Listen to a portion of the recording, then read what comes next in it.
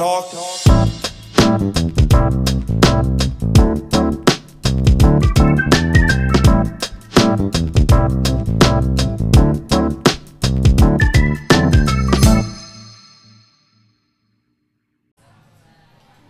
Hello everyone and welcome to another episode of You Talk Too Much, and we are here at Little District at Sylvia Park.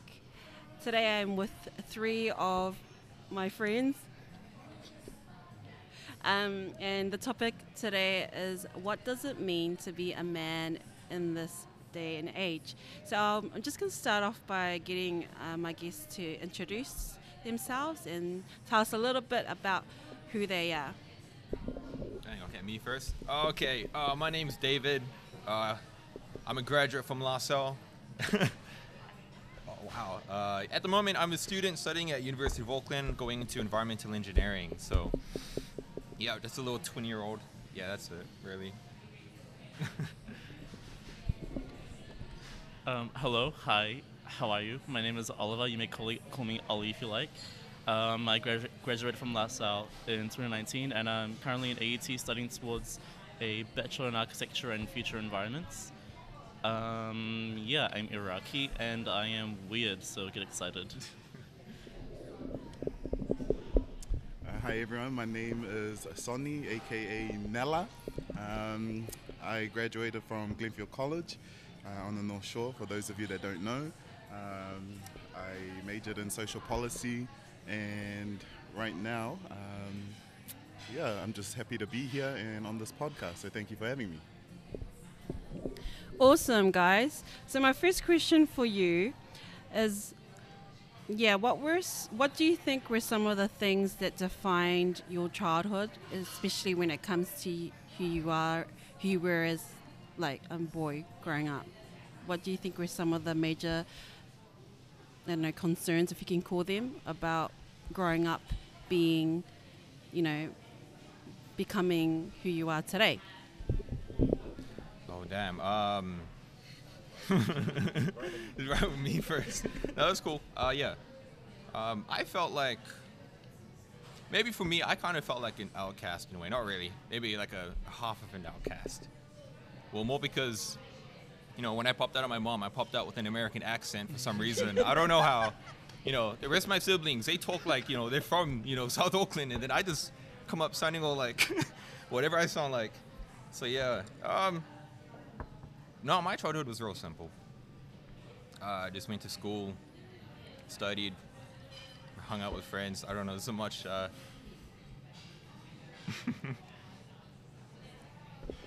Yeah, I don't know. I think I feel like I'll talk more once the questions start rolling in, but at the moment, I got nothing to say about me. I'm just cool. Yeah. I love that the most exciting thing about your childhood was the American accent. Just a fantastic question. When I explain my childhood, it's quite depressing. Anywho, but it's exciting. I guess I was also an outcast in a way because, I was throughout my childhood, I was struggling with my identity a lot. Like, am I gay? Am I trans? Am I bi? And being Arab, that's not really the norm. So I was never really able to ask anyone for help. So it was very isolating, I guess. No friends. My family was garbage. The good ones know who they are. But, I guess it was very isolating for me. Like, I've been in quarantine my whole life, except for the last couple years. Yeah, so I guess my childhood growing up, I was born in New Zealand, as your typical Pacific Islander story. I was born in New Zealand and raised in Tonga. I left New Zealand when I was 4 months, and I was raised in Tonga until I was 6. And I came back to New Zealand and had my 7th birthday here, and I've been here ever since. I go back and forth here to Tonga every now and then when I can. But I guess my experience as a child is, as I said, it's a typical of your everyday Pacific Islander growing up. Coming from Tonga, I was a fob, as they call it, so English wasn't my first language, and that was hard to pick up, and that was probably the biggest thing that as you guys said, made me an outcast, you know, especially growing up on the North Shore where it's predominantly a white area or demographic. You know, it was hard to try fit in, but I guess I spent most of my childhood trying to fit in and trying to make myself be someone else that I wasn't. And it wasn't until I was a bit older and realized that, you know, who I am and my differences in culture-wise, that actually defined who I am, and I like that. And then that was probably halfway through college. That's when I realized that I didn't need to change myself to, you know, the friends that I had, if they really like me, they'd like me for who I am. And so, yeah, that's probably the one thing that I can pinpoint is that trying to fit in where the predominant demographic told you that you had to be a certain way in order to fit in. So that's one experience I can elaborate on. Awesome, guys. Thank you for sharing what you have so far. Awesome, interesting background music right now.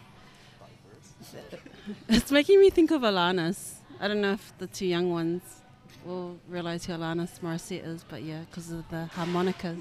Yeah. My next question is, were there any strong male role models for you growing up? And if there were, what did you learn from them about what it means to be a man? No, it's cool. Yeah. I should have got some alcohol for everybody. Yeah. Well, let's go through a list. Probably the first male role model in my life, definitely my dad. In a way, we're totally different. I'm so different than my dad, but you know, he just provided like, just like a safe space for me and my family. He worked like, you know, 12 hours a day. Sometimes he works 7 days a week. It's tough, but he gets through it in the end. And at the end of the day, like he can provide for his family and for his people. So I found that really encouraging. Second name that comes off the top of my head, I was a big fan of WWE when I grew up. Big fan, John Cena, hands down. You know, the attitude that, you don't know John Cena? I'm joking. Oh, bro. Yo, gonna hit you with the attitude adjustment, bro. Now, you know, the whole respect, hustle, loyalty. John Cena's been up there teaching me these things. Yeah, I kind of looked up to him. A big fan as a kid. And who else? Yeah, that's.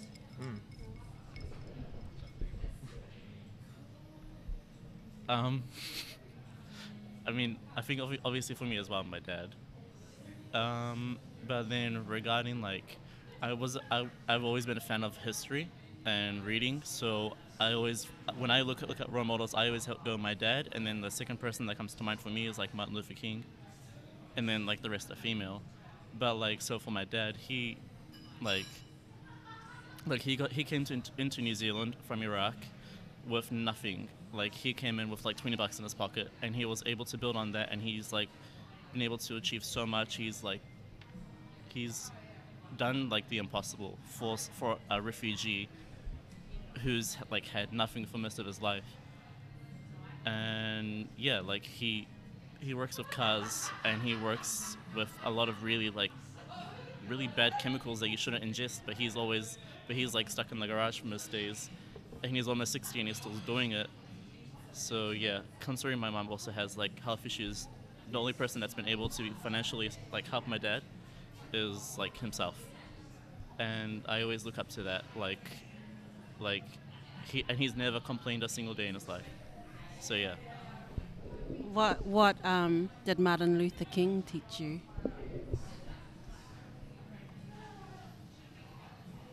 To not let anything stop you from achieving what you dream of. Yeah. All right, so just to elaborate on my story earlier on. Yeah, so when I grew up in Tonga, I was adopted by my auntie, my mum's sister, and she was the elder sister in the family. And so her husband at the time was a father figure to me. And he's probably been the only role model, male role model in my life since birth, really, is just because the biggest thing I learned from him was being about what you say, so doing things in action, you know. He didn't say very much, but the way he did things, if he said he was going to be somewhere, he'd be there on time, you know. If he said he's going to do something, he'd do it to the best of his ability. And although he never spoke that many words, you know, just the drive and the determination that you see from a certain individual growing up as a young kid, you know, it still resonates with you to this very day. And yeah, for me, he's probably been the only male role model. So my mum's a solo mother. You know, shout out to my mum. If I could, I'd replace all the males and should be at the top. So should be my biggest role model. You know, she's doing it tough. Me and my little brother as a solo mother, and yeah, I'm just grateful to have her in my life. Okay, so I'm just gonna switch up the questioning because you guys are.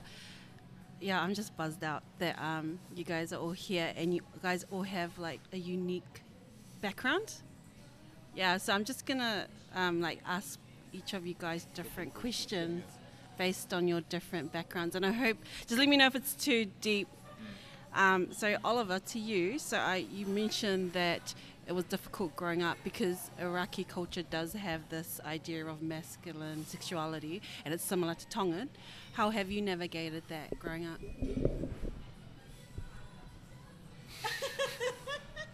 Just take your time. You're gonna edit this out. You can make changes. Take your time. No. Sorry, because I have a cousin. He's doing like a masculinity series, but he's not. He's gay, and yeah. So I should have had him here, but I already interviewed him for another topic. Yes, it's kind of a twist that you've kind of replaced us. Do you want us to come back to you? Or? No. Okay. I'll go into it. Sorry. So when it came to like my family's idea of masculinity, it was always like a man seemed to be a robot. So like when it was my grandfather's funeral, I was very close to him and I was crying a lot. And my grandma, out of nowhere, like walked up to me and yelled at me, "Be a man, stop crying, wipe your tears away," in front of everyone. Which was kind of sad, but I didn't really let that stop me from expressing emotion. And when it came to my family, like I recently came out, like 2019, because I was like student rep in my school, and I was like, if I'm going to lead by example, I need to lead by example. So I'm going to come out for the boys and for myself. So when I did come out, my family was very much, well, I say family, it was my parents. My dad, the first thing when I said I'm gay, my dad was like, cool, you're going to burn in hell. And if you don't change your ways, like, you're going to go down a really bad path. And he even said, which is so ironic, you're a school leader, you should lead by example. Right? And then, yeah, so, like, I feel shame when I cry in my own house, because Iraqi perspective is if you cry, you are weak, you're small, you're puny. But for me, I don't really care about that, but then I still feel that inner shame. So I never, like, yeah, if I need to have a good cry, I go in my car. Everyone needs a good cry. All you need is a car and the aux cord. Exactly. You know, you're good to go. You can just scream and just let it all out. I feel like there's another half of the question. No, I think you kind of like by going to the car and crying. Yeah, so that adds to my navigation. So once I came out, I took that as okay. For the rest of your life, you keep it a secret, you keep it away from them. Well, not a secret, you keep it a secret from them, but you live your life to your fullest. So in school, I happily was out to the boys. I started an LGBT support group. I got all the boys to wear rainbow ribbons to show support, and I was like, and my dad always saw that ribbon when I wore my uniform, and I'm like, you may disagree, but I don't really care. So yeah. That's about it. And my mom was very like my sister's bi, So she came to me. She was like, "Your sister's gay and she's disgusting, but I love her." And then she walked away, and I was like, "Okay, lovely." I think it's kind of like an education, right? And I think, I mean, with my family, we talk about like it's often like we're taught it's top down with culture, like with conservative culture, like the parents teach the kids, but sometimes the kids teach the parents how to, you know. That's really not us. No.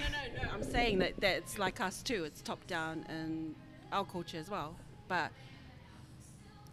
you know, like often because they're not exposed to that growing up. I mean, I kind of understand that because, I mean, my parents lived in a dictatorship, so they were being brainwashed non-stop so my dad was brainwashed about what he needs to do, what he is going to do. He didn't really have anything like planned out for his life. Yeah, like, so in Iraq, once you finish high school, you go straight into uni, and then once it is like a requirement to get a bachelor degree, and then you are forced to go into the military. So yeah, what's the point of getting a bachelor degree? But my dad was like one of the lucky ones because he was like high up in the war office in Iraq, so he was not fighting at all, but he had a lot of paperwork and he was controlling troops and that sort of thing, kind of like a general but not a general, like slightly higher up. So I mean, that's also his mindset to me, very military wise, very like do this, and and I have to say yes. But if I disagree, I'm not really scared to say no. That's also another way I navigate it. I found my voice, so yeah. Yeah. Oh, that's amazing. Do you have anything else you want to add to it? No. That was really, really, and oh my gosh, just amazing, just hearing those stories. David, my question to you is: you are the oldest of, you're a bunch of brothers. You have a sister, I know. Can I say your last name? Yeah, like the Hanson, and that makes you think of Hansons. In my time, have you heard the Hansons? No. Oh my gosh, you don't know who the You Hansons? mean the band? Yeah. You're so young. Oh my gosh, the Hansons are the best. Yeah, so oh my gosh, you guys are babies. No, they were the bomb, okay. Anyway, yeah, does that add to how does that add to, I don't know, I'm going to use the word again, issues of being, you know, a man, being the eldest of a bunch of brothers? Well, I'm just going to bring it back to when we talked about our male role models, and I mentioned John Cena. To be honest, I just said that because that was just the first male that popped in my head. If I was just to name one, it would be my dad, and then that list ends right there. I just said John Cena because I felt like I had to say it. But yeah, and that goes to show that when it came to like being the oldest of three brothers, I felt like I wasn't a male role model for them because, I mean, one time I was how was I? I was 15, I think. I remember I was talking to my brothers, and one of them said, I won't say which one, but one of them said, "Damn, I wish I had an older brother." And then I'm like, what about me? And he says, I mean like an older brother, like, and he kind of described what a cool older brother would be like. And I was like, oh, yeah, so I, yeah. And y'all are just laughing at me right now. Yeah, that's great. Yeah, so personally what I felt was like, man, I didn't think about it. I mean, I did think about it, but I'm speaking on how I see it now. I see it now as if I wasn't a role model for them. They didn't look up to me. They were just like, man, I wish I had a better brother. That's why maybe I could have done something better, something to be like, yeah, you know, man of the house type thing, but I never had that reputation in my household. I don't know, I guess I was just, I think that's what it's adding on to me. Well, when I say we all mentioned that we're all outcasts in different ways, so I think that adds on to me being an outcast. I wasn't really the man or the older brother. I was just an outcast, speech marks. I think I'm lost in this convo now. What was the question? Yeah. So I studied with his brothers in school, and one of his brothers was in my homeroom for like a good 4 years. Um, and I can tell they did look up to you because because they like a lot of the characteristics was you, which is why I got along with them because I was like, you're literally David. Yeah, like yeah, like yes, you're much shorter, but you are, and I think it's cool because like like like like you can tell they're a whole family, but they're different to the point where they mold together perfectly. So yeah, so you may think you're not doing a difference, but you really are. He's played a major part. Yeah. Well, no, thanks for that. That kind of brings you up a bit. But yeah, yeah. I kind of understand because I'm the second oldest in my family, but I'm physically one of the smaller ones, even though there's like 7 of us now because my parents adopted a baby. But yeah, like people are like, my sister's going to get married, and then people are saying, oh, now all of you are married now. And then they're like, no, there's still her. Like I'm just that much of a kind of anomaly in the family that they forget. Or so yeah, I guess we're all here because we share the commonness of being out of the box. You three more so than me. Oh, excuse me. You just shared that you are, okay. My question for you, Sonny, is you have a son now, and what thoughts and feelings do you have about bringing up a son, considering that you have your kind of own interesting background with your male role models and stuff like that? Sweet. So thanks for throwing me in the deep end.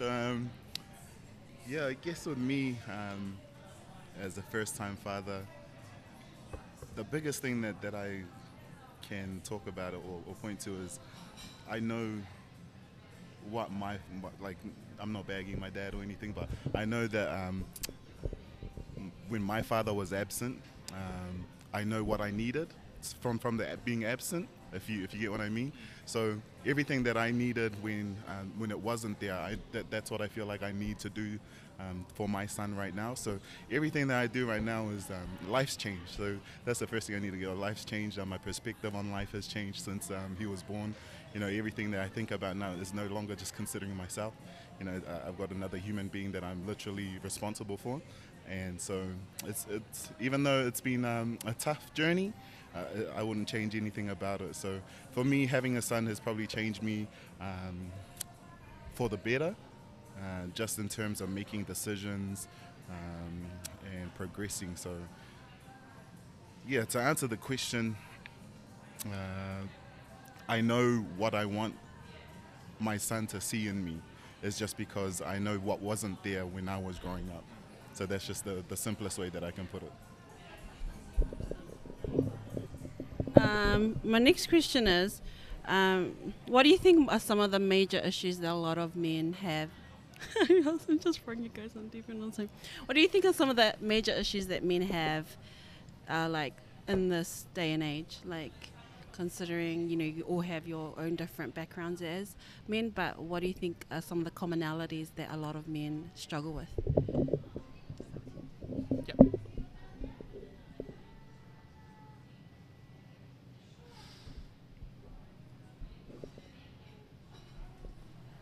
I think when I say this, I'm not saying I speak for everyone, but I think it's pretty common. When I think of manhood, I think of, Hercules. I think of The Rock, someone that's like physically strong and, and can dominate, I guess.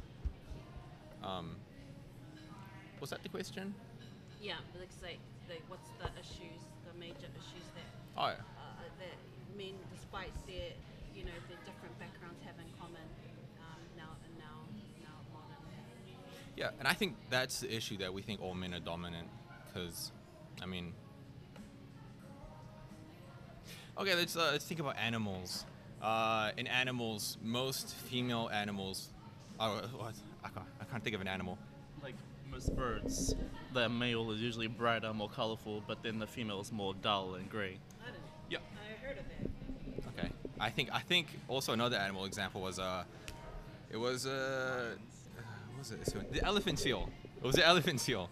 So often, what male elephant seals would do is they fight each other for females. Right, You know, like they bite like each I other. like this girl. They Right. do. Okay. It's scary to watch. Yeah, like man, I like this girl, and the other one's well, I like her. So they fight over it. Whoever wins gets the girl, right? That's whoever's dominant, whoever's stronger wins the fight, can get the food for them. And almost thinking that's just a natural way of thinking for like all living things, really. And that's how we think as well sometimes. Back in the day, maybe the oldest person would be the best man of the house. But also over time we've all developed our brains and stuff. I mean, it's 2021 now, and to hold that same animalistic thinking to now is a bit odd. Like seeing how much we've developed, it'll be also good to develop what the definition of manhood is. So, what could that be? I think it'll be different for everyone. For me, I think, I think it was a quote by what's his name, Lewis Howes. His quote was, "Masculinity is discovering yourself and owning what you find." So being just unashamed. This is what I'm wearing on my jersey. Sin vergüenza, which means unashamed in Spanish. Being unashamed in like your identity and who you are and what you believe in, really. So I think that could be my definition of what a man is, what I've been trying to live by, I guess. Yeah. Can I answer and then you, because I feel like what I'm going to say, he's going to have a lot to touch base on. So, just touching base on what David was saying, I have 2 points in terms of, issues that we may face as men or as males. For me, the first thing that I can definitely speak upon is that in today's age and society, it's not so much media, but just society itself. They've caused us to suppress our feelings or our real inner thoughts. Like I remember doing an interview once after a finals match, and it was televised. So they asked me how I felt. We lost, by the way. So they asked me straight after the game how I felt, and I really wanted to say like I felt like crap, but in a more derogative term. But but just thinking about the way society or media would portray what I said, then you fall back to your generic answers. Kudos to the other team, they played well, and it's not really what and that's the first thing that came to mind when you asked the question, is that I had to suppress what I really wanted to say, but it's because I was afraid of what everyone else would say, and I feel like things such as this as a podcast is giving us the narrative just to say what we want to say, and whoever listens to it, well then, who cares? You listen to it. If you don't like it, don't. So I feel like this is empowering us to just, like you said, by definition, I think masculinity is certain behaviors that betrays a man.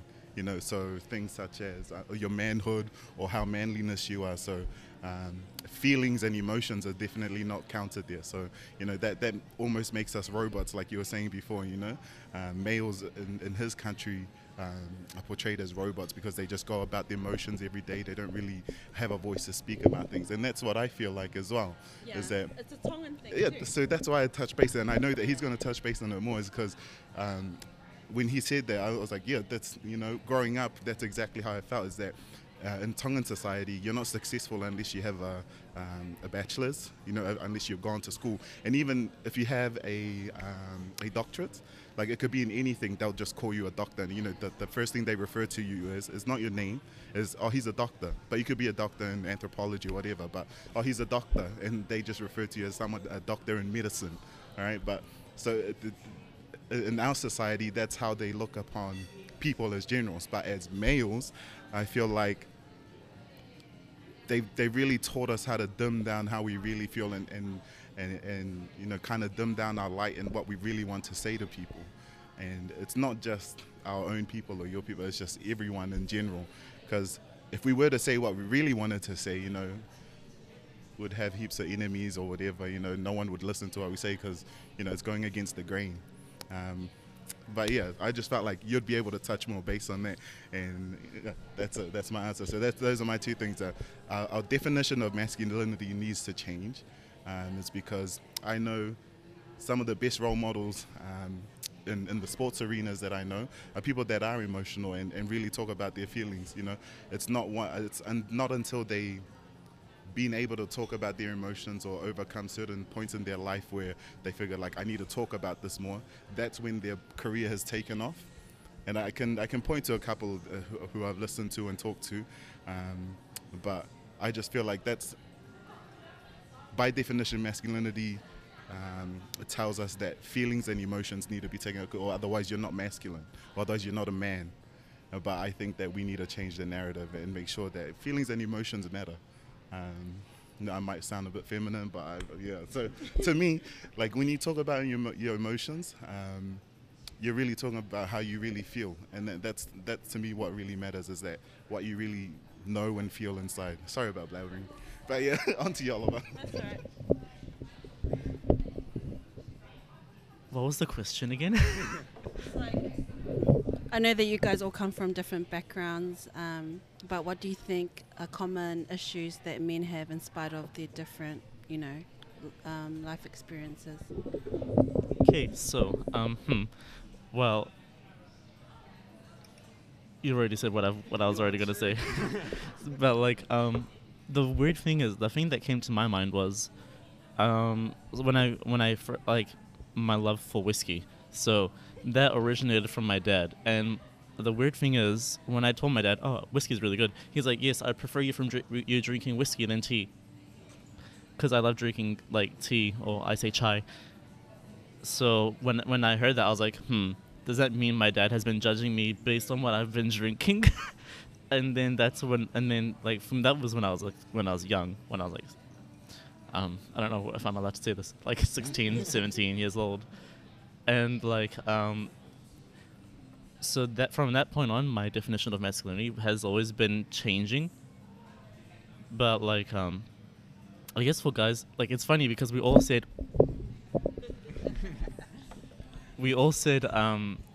our dads are our like role models, yeah. But like it's our dads that are the ones that are like dictating almost what we do, and like it's crazy because according to my dad, I should be silent every second of my life. I should be sat in my room like either studying or at work. If I was to hang out with friends, the friends need to all be straight and not a single female. If there's a female, I have to get married to her, and that's it. It's like that in Tonga. Yeah, I just want to add, like in Tonga, if a boy and a girl are hanging out together, everyone's like, "Oh, they're boyfriend and girlfriend." That's why there's this like gender segregation in Tonga, which is why us born in New Zealand will like just go hang out with anybody, and it's like, "Oh, there's a slut." Yeah.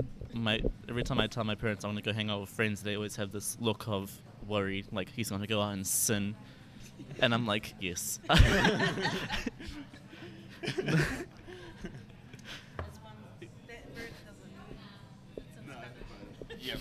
just talking about the top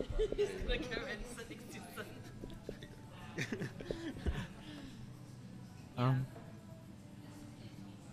What? I think that's it. Like for me, the thing that I struggle with is that I've struggled with when it comes to defining masculinity, and like what we struggle with growing up is the expectations of our fathers, because they have been brought up in such conservative ideologies that like for them that's the ideal man, but for us it's different. But I'm the type where if I disagree, I will tell you that I disagree, and I don't care who you are, I'll tell you that I disagree. Like if my dad was to say something stupid, I'll tell him that was stupid, you shouldn't have done that. But I think that makes you very masculine. But then again, what's masculinity? Like masculine is like being strong in who you are, right? Because you're a man. I mean,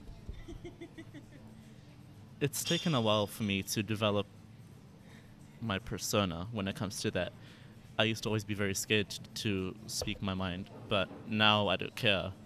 Like, I'm very honest. If someone told me, do I look ugly? And if they do, I'll tell them you look hideous. Okay, maybe not. Okay, I'm going to tell you. Like, yeah, but like, that comes to a certain degree where if my dad was to do something stupid, I'll tell him he did something stupid. But had it been the other way around, if my dad's dad did something dumb, my dad would not tell him anything. He would be scared, terrified. He would just see that as, oh, that was the right thing to do. It's just making me think, and I'm giving an outsider's view, obviously, because I am a woman. That it's almost like, because we come from a conservative culture too, is that a great deal of traditional masculinity is based in fear. There's a lot of fear, because it's kind of like you can't do what you want. You have to conform, and that can cause a lot of. Because I think one difference we have in Tongan culture is that we do have a sense of there is leadership for female leadership is quite acceptable. And so it often happens with Tongan cultures that it's acceptable to be outspoken if you're a woman, but men, it's weird. So I don't know if it's similar in your culture, but yeah. For us, it's the other way around. If you're a woman, you need to shut up and conform. But if it's a guy that disagrees, then listen to them. They are God. Like my dad literally says, like I am. If like first, my dad literally said this to my family, like. First it's God, then it's Jesus, then it's me, to all of us. But he wasn't saying it as a joke. Like, That's actually his mindset. yeah, and he said, but there's some parts that I agree where he's like your dad is your foundation to your family. You don't ever let go of your dad, even if he's wrong. You like tell him he's wrong, but like he's your dad. Yeah. And I know that for a fact for my family. If he was to ever leave. Like, my parents have had numerous fights, and my dad's actually packed his bags once. Well, twice, 3 times. So he was, like, I know that if he was to leave, we'd be done for. That's a real mature understanding, because often, I don't know, I just don't know if I'll come to the same conclusion. My dad knows. My mum wears the pants in the house. Yeah, and... Yeah, I guess my next question is, I don't know, Oliver, if it's the same in your community, but a lot of Pacifica communities, the males struggle with mental illness. Like they're the ones that are higher in stats than the females. There are, especially in our youth. Why do you have any ideas or any thoughts about that? I'll just start this way around because you always start that way around. Sonny, you can start. Thank you.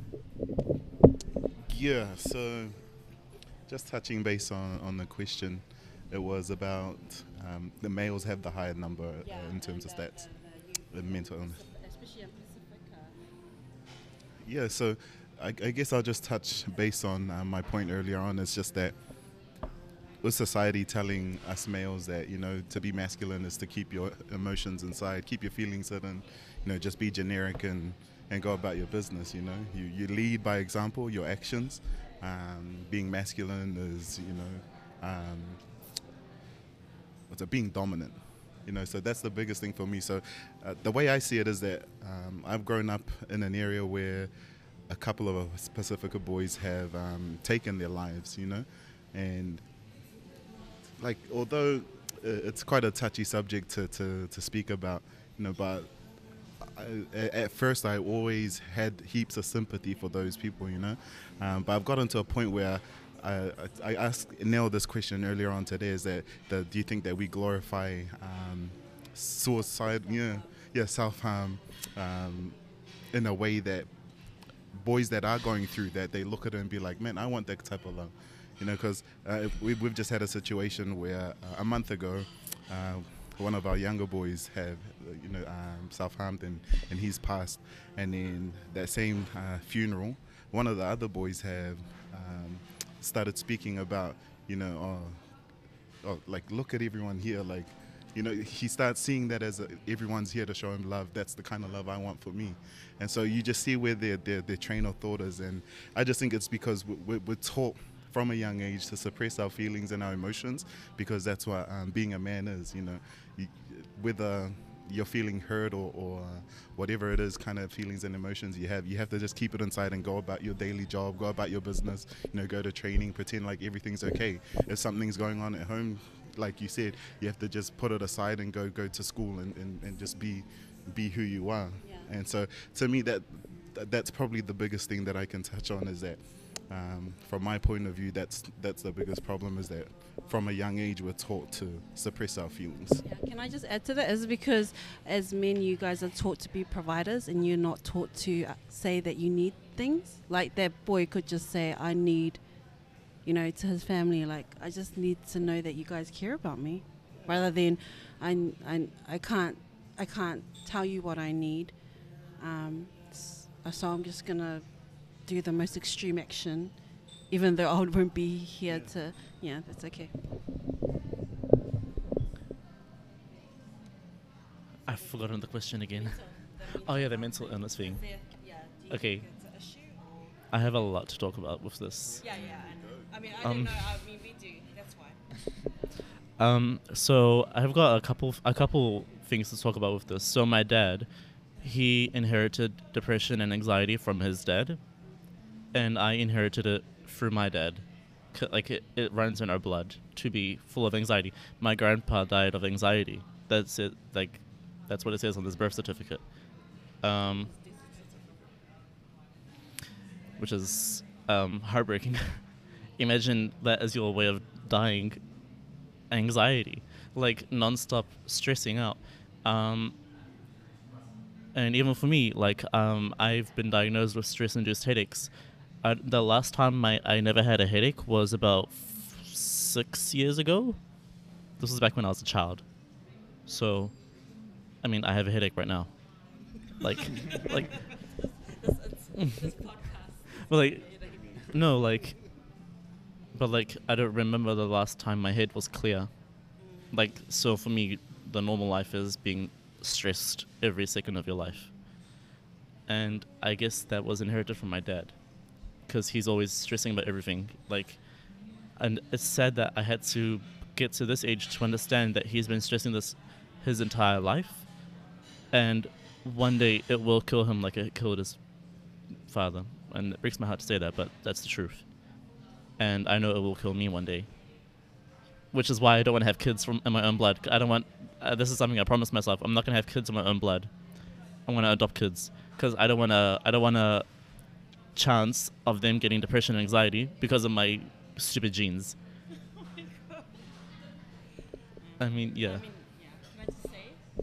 Yeah, I come from a family with similar issues, so sorry if I'm acting like it's something that is harder to talk about, but I think the laughing is you understanding, which is why I don't mind. yeah. Had I had an issue with it, I would have told you. So, and then when it came to the boys in the school, so I was student rep. I was in the board of trustees, and I was very, very close with our mental health sector. David knows about them, maybe.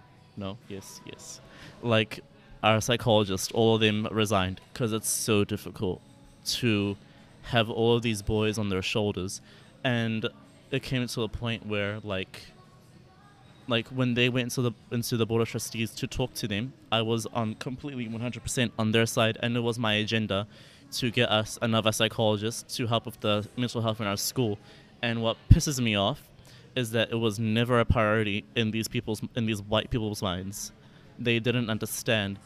Our principal never knew that we had issues with bullying when it came to the gay community, and there's been this rape culture in our school for years, and he never opened his eyes. That is heartbreaking by itself. So the fact that I did not let these people like be alone, so me being the student voice, I told the board of trustees, you need to pull your act together, and then I started crying in front of them because I told them for me to know that I was a failure is if a boy commits suicide. So if that happens to me in this school, I will know that I have failed these people. So and then their excuse was, oh, we don't have any money. But then our next meeting, they're like, oh, yay, congratulations, we are finally going to get another psychologist. I'm like, about time. Yeah.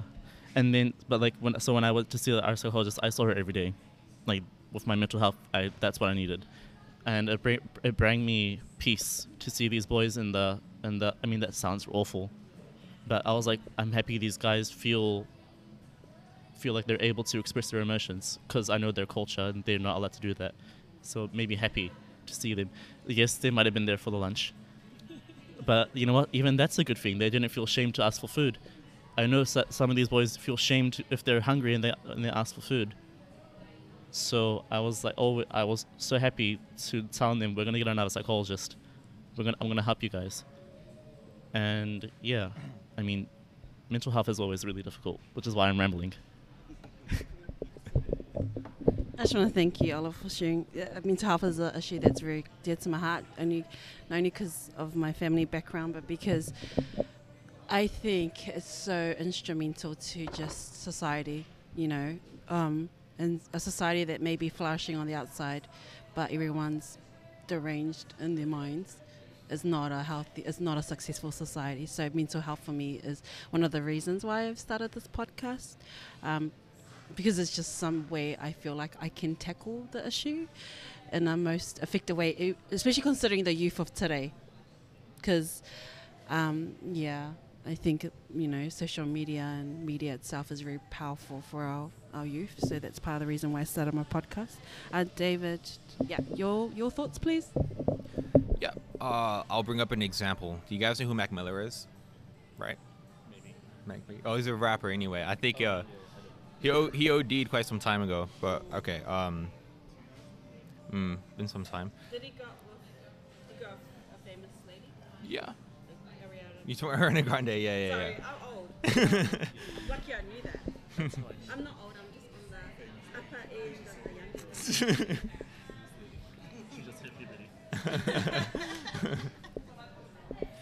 Well, anyways, before Mac Miller passed away, I've never met a Mac Miller fan. Have you guys? Maybe you guys, maybe one or two. I've never met a Mac Miller fan. Right? And then, as soon as he passed away, literally, his album blows up all the charts. Everyone on Twitter is saying, "Oh, Mac Miller, you were my role model. I can't believe you're gone." Like, why didn't you say those things when he was there, We're not really, I don't know if this was a manly thing, but we're not really taught to, appreciate, to like say, man, you know what? You're amazing. I love what you do. I don't say, I don't do that to myself. I don't do that myself personally, but maybe if, I don't know why he passed away. I don't know his mindset at the time, but maybe if we gave him that little bit of appreciation, I don't know, maybe things would have been different. So I actually, yeah. So I think I would encourage everyone to, whenever you see someone, like, okay, you ever see, like, you're on the train station, you see somebody with some like cool kicks, got them fresh Jordans, but you don't say it, right? I think next time you have that positive thought in your brain, you should immediately tell them, because I think it's important to just up everyone up altogether. Yeah, and it's not less manly to just humble down and bring someone up above you. That would be manly itself. I like your Mickey Mouse top, Yes, I know, So, it's fabulous. your G-Shock watch, I love it. Your laptop, it can be improved, but it's great. I just want to. Sorry, guys. I was just complaining about my laptop because it's pretty basic. Yeah. Someone sponsor me. So yeah, I think it's important that we share these positive messages around with our community. I mean, I don't mean to say this to make myself look cool, but so I was suit shopping today for my sister's wedding, and I went to all these different shops, and this one worker went out of his way completely to help me out, and he helped me for like a solid half an hour, and I didn't end up buying the suit from him. But after I got my suit, I went, like, he was on the other side of the mall, but I didn't mind walking all the way there just to say thank you for his service. I just wanted to shout, like when I saw him, I was like, I wanted to let you know, like, I really appreciate your help. Like, despite me not buying it from here, I really do thank you for going out of your way for me. Like, just know you're appreciated. And yeah. Yeah, I guess there are, I think what I've always, because a lot of my friends who are guys are gay, because I feel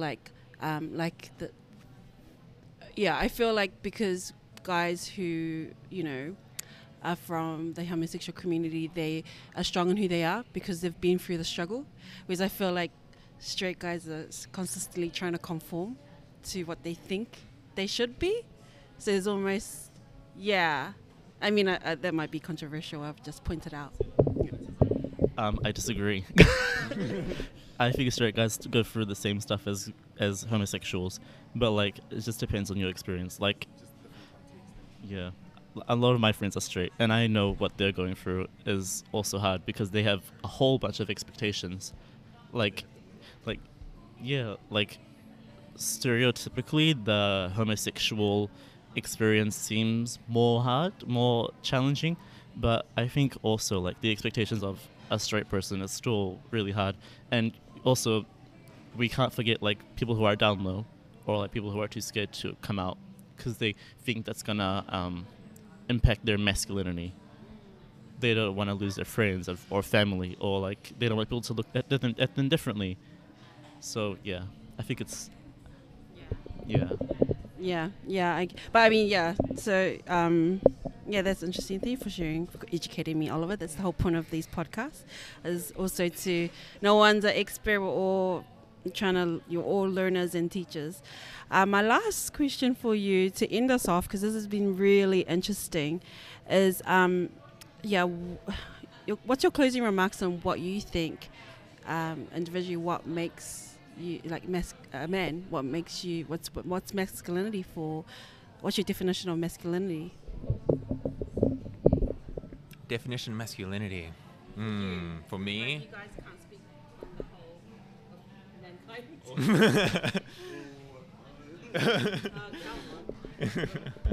of mankind. Yeah, just to bring back what I said before. Masculinity might have been something. Maybe I feel like physically strong, but now I think it's being mentally strong and being confident in who you are. Being humble as well.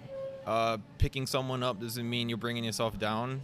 We all run this race together. We should just, constantly appreciate everyone. And I don't know. It's real broad. I'm not sure. Yeah. That's all right. Thank you. Who cares? You are who you are. If you wanna do something, do it. If it seems emasculine, who cares? You are the one that's holding yourself down. Don't do that, because if you're gonna do that, then are you a man? Period. So, yeah, I've like honestly like stopped trying to realize what a man is, because for me, a man is a man. Yeah, so it's just funny to hear both definitions. Yeah, just because it's completely opposite to what's being defined as masculine. But I couldn't agree with both of them more. It's the 150% is because every characteristic that David brought up is about bringing yourself down, and that's not what being masculine is about. Masculinity is about being handsome, chiseled, muscles, being dominant. It's like we said before. But that's what I was saying before. Like right now, we need to change the narrative of what masculinity means. If we want to see these upcoming generations really prosper and who they want to be. It took us an age to find out what you fought with your identity. We felt as outcasts, but as having a son myself, I want to teach him from a young age that it's okay to be who you are. And I guess for me, just one little thing I want to touch on. I know I'm going to drag this on, but it's just funny how you said that in mum and dad's relationship, dad likes to think he wears the pants, but your mum really does. So one thing. No, Dad knows he doesn't. Dad knows you've been in my family, boy. You know my mum puts everyone in her place. What are you talking about? I got your dad, David. I got your back, David. But yeah, so it's just funny because the first thought that came to me is that the first thing I want to portray to my boys when I go out is that, like I wear the pants in the relationship, when really, like if I was truthfully honest, it's either my wife wears the pants or it's a 50-50 most times. And so, just the train of thought about how we portray ourselves to our friends, and like now that I'm speaking about it, I need to change that, because even though it's a joke, to go out to the boys and be like, nah, I wear the pants, and they know I'm joking, but that's where we need to start making those changes. Like David was saying, if you have something nice to say about something, like go about and say it. So to me, it's been very interesting today, and I've learned a lot of new things, just in terms of progressing forward, and in terms of what being masculine means. So thank you very much, guys. I guess I want to obviously know from outsider's perspective. I think what I've learned from you guys today is that being a man is being honest. It's being honest. All of us said, he couldn't, I think it clicks, guys. No, all of us spoke, he couldn't do what he's doing at school and not do it in his own life. And you guys have all spoken about, to me, masculinity is like you say and your actions follow, and it's as simple as that. And I love, Oliver, what you said about it's nobody but you, like self-responsibility. It's you can't blame other people for keeping you down if you let them. And I believe that that's the most powerful thing that you can be in this life. So I just want to thank you for your time. Our podcast has been very interesting. We could talk forever and ever, but I guess you guys have to go off and do your washing, and some of you guys do adulting, and the rest of you guys go back to Facebook and do TikToks. So we'll just end it there. I just want to thank my guests so much, and tune in for our next episode of You Talk Too Much. Talk.